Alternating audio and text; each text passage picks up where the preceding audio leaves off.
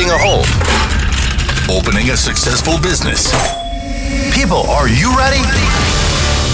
Meet your personal coach and trusted attorney, Andrew Lieb. Get ready for Lieb on the Loose, who will help you get started in building your real estate empire. Grow your self-confidence, find your grit, and get the skills needed to dominate the real estate world. You're a player. This is Real Estate Investing with Andrew Lieb. Boogie, woogie, woogie, it's electric. Do you have your power back on? This is Lauren and Andrew Lieb on the podcast. We have the Liebcast going on, the podcast, the Liebcast. We are rocking and rolling, people, because I have power. Do you? Did you hear this hurricane just knocked everyone out? We have hurricane, I can't even say it, Lauren. Isaias. How do you even say this? Make it just like Joe. Hurricane I. Well, I have a good news for you. You don't have to know this nonsense. Governor Cuomo solved the problem. Do you know that? Okay, what did he do? You can now eat ice cream that's alcoholic. See, there we go. Regulations in place to make life a better place to live. Alcohol ice cream. And I have a crisis, and I want you to realize, because people are saying on the news, you listen to these people, these pundits, as they call them, Lauren, and they fight. What type of nonsense? We have a pandemic, we have a hurricane, and they're passing bills about ice cream. And they're fighting about this. Terrific. Yeah, but that's what they say. I'm going to tell you what the Liebcast says. We have a different issue, a completely different issue, because I read the fine print. You see, we're about current events affecting real estate and business from a legal lens. You see, we know what we're doing. I read the law. Here's the big issue. No one's bringing this up. The ice cream's alcohol content is capped at 5%. Just to give you some reference, a beer is between 4 and 7% alcohol by volume, and your average beer, 5%. How many beers does it take you to get a little tipsy, as you call it? Well, is this per scoop? No. The alcohol content, like when you're having alcohol by volume. So if you were going to drink a beer and you were going to try and get drunk, or you were going to get tipsy, or you're going to have a little buzz, or you're going to have some fun, I would need at least a 6-pack, closer to the 12-pack, to make life happen. That's a little scary. No, I like a little drink. Okay. And so the question is, if you had one beer, is that doing anything for you? Well, I'm really not a big beer drinker, but if I were to drink beer, probably 2 or 3. Okay, so that would mean you'd have to have 3 servings of ice cream before this even affected you. I want you to think about how much cream you have to get intoxicated. Like, Governor Cuomo, I have the real issue with you. I think these other idiots said, the pundits, they're like, what are you doing? What are you not doing? You shouldn't do it now. You should do it now. No, they're all wrong. We need the alcohol content to be like vodka in there. We need it to be more like Everclear in there, so I could have one ice cream and have effect. Do you know how many people are going to be throwing up ice cream if they try and get drunk? Think about how much cream you're going to have. Like, imagine I said to you, Lauren, what are you doing tonight? And she's like, well, I heard they have alcohol now in your drinks. Alcohol in your ice cream. And I was like, bring over some, what is it? Haagen-Dazs is going to do this? Bring over some. I don't know. Whoever brings it. Her and I are going to have to eat an entire container of ice cream each to get drunk. I don't think that's meant for that, Andrew. I think it's meant for like one little snippet. Like, it's not you're going to eat a pint of ice cream in one sitting. There'd be a huge obesity issue too. So wouldn't it just be easier to get myself some Ben & Jerry's of the traditional type and have a shot of vodka? It would be. I just think, but it's not a novelty thing. People like novelty. They do. But I think this alcohol cap, I want to tell you, you said on one of our shows before that everyone gets upset.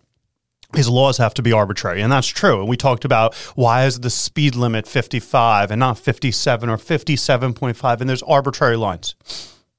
And I get that. And I'm not contesting that. But 5%, man, like be in the 30s at least. Like 5% is so like it's baby steps. We don't know, maybe the next iteration of the law can change. I feel like I had such an emotional roller coaster, and a lot of you are probably having one because you're thinking to yourself, the school thing that we talked about last week. And today, I think this is going to be our 4th episode today. We have this doctor of education and lawyer, Pat Blake, who's going to be joining us.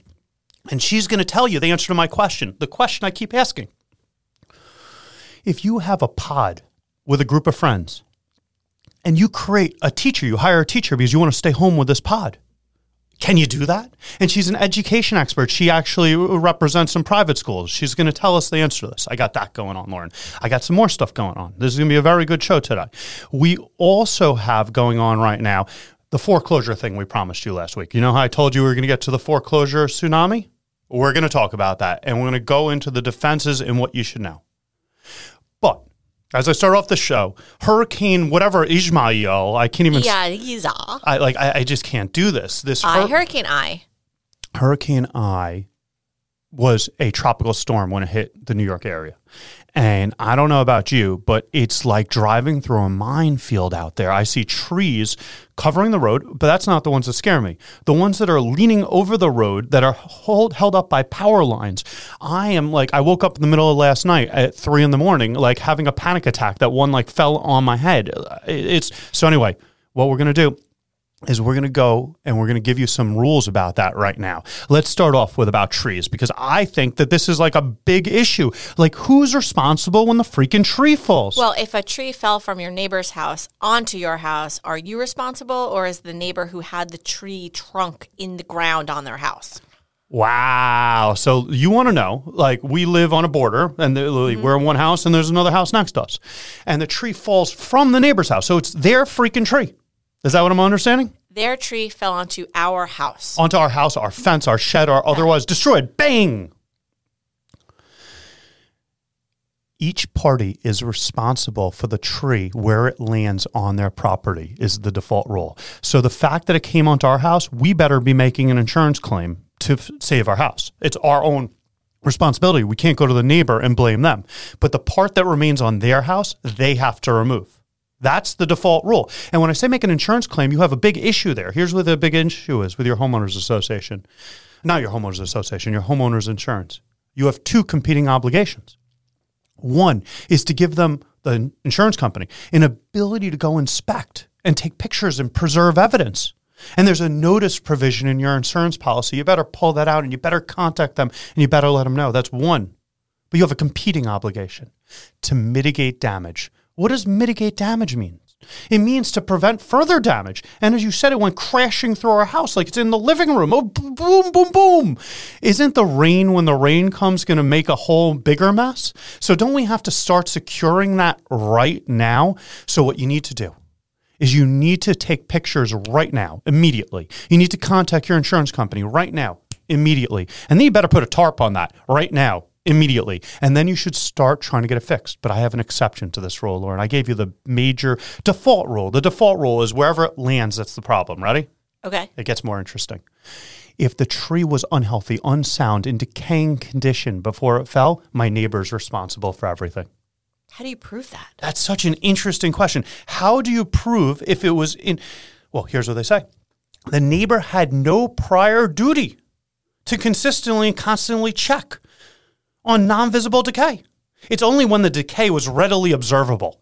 So when we have a situation where I've been saying to the neighbor, your freaking tree is dead, guy. Can you take down your tree? It keeps falling. The branches keep falling. And we've been having a discourse over and over again. And I told him. And now it falls on my house. Then he's responsible. So the fact that it was decaying, and I could have a horticulturist, an arborist come and go, this tree has been dead for years. That's irrelevant. It had to be so readily apparent that that's the only way you're going to do it. But it gets even more interesting. I want to make it more interesting for you. Because as between the neighbors, as you started off, you have wherever it falls, you're responsible. In fact, what's interesting is if, forgetting the storm, if you had overhanging branches, you're allowed to cut the overhanging branches. But did you know that if I cut the overhanging branches and I kill the tree, the neighbor, if you kill someone else's tree, they can sue you for 3 times the stumpage value of the property. And you go, what is stumpage? I don't speak like that. I'm trying to understand this. My neighbor has a tree on their property. The branches are coming out onto my property. I want to trim them because it's in my face. It's in my face. I don't want to see it. It's out my window. I don't want it acorns there. Keep hitting you in the eye when you're having a hamburger. Not working for me. No good. Okay. So I trim them. Mm-hmm. And I can. I'm legally allowed to do that because it's on my property. Correct. You can trim anything on your property except to the extent that if you were to kill the tree, if you're going to cut it, you're going to remove it, you're going to destroy it, the tree's dead. There's a law called the RPAPL, you don't need to know it, in New York. And what it says is that the neighbor can sue you for 3 times the value of the stumpage. And what's interesting is, what does stumpage mean?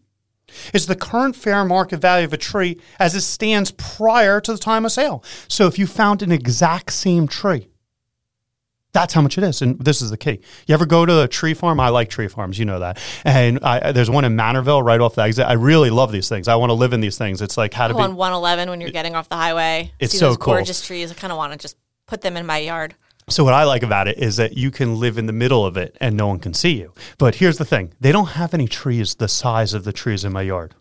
No, they're like 3 foot, 6 foot, little itty 9 bitty foot. trees, little itty bitty trees. So the fact is that valuation isn't what we're talking about. We're talking about a mature grown tree and 3 times that number. And that becomes crazy numbers when you think about it. So before you cut down anything, even though I told you could cut down the branches, better have an agreement with that neighbor and let them know that you're dealing with the ones on the border.